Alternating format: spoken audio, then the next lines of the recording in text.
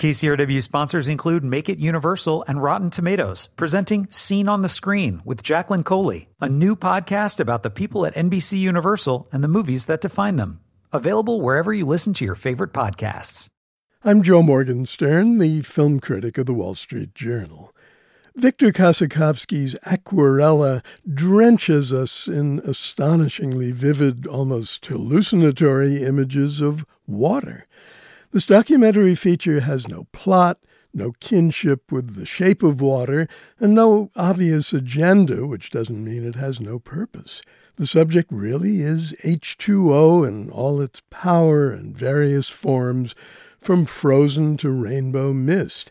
The film makes water audible. The thumps and groans of glaciers coming apart sound like the whole planet coming apart, and makes it nearly palpable. Heaving mountains of blue-black waves in an Atlantic storm that convey stupendous mass and titanic energy as no movie I've seen before.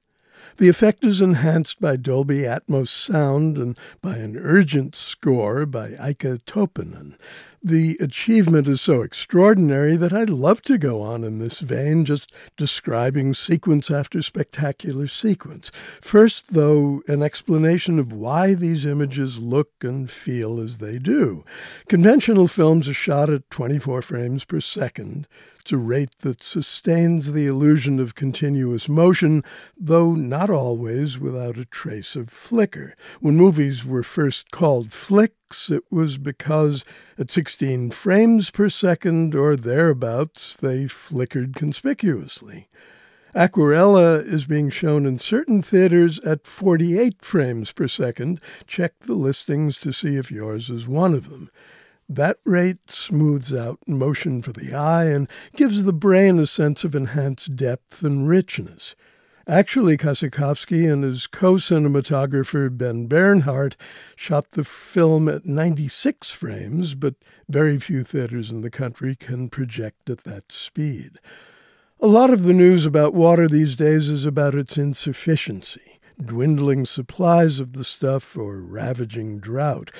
That's not the emphasis here. The movie's dominant mode is surf it.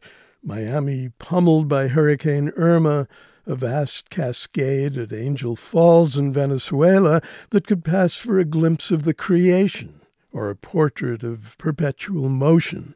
One sequence, though, calls perpetuity into question.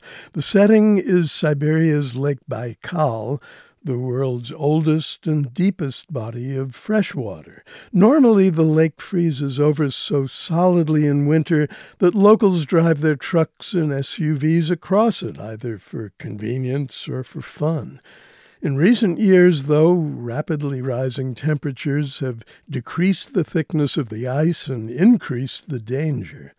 Just how dangerous the lake has become is illustrated graphically by a group of men using crude but efficient gear to winch out SUVs that have crashed through the surface, and then shockingly by an event that the filmmakers could not have foreseen.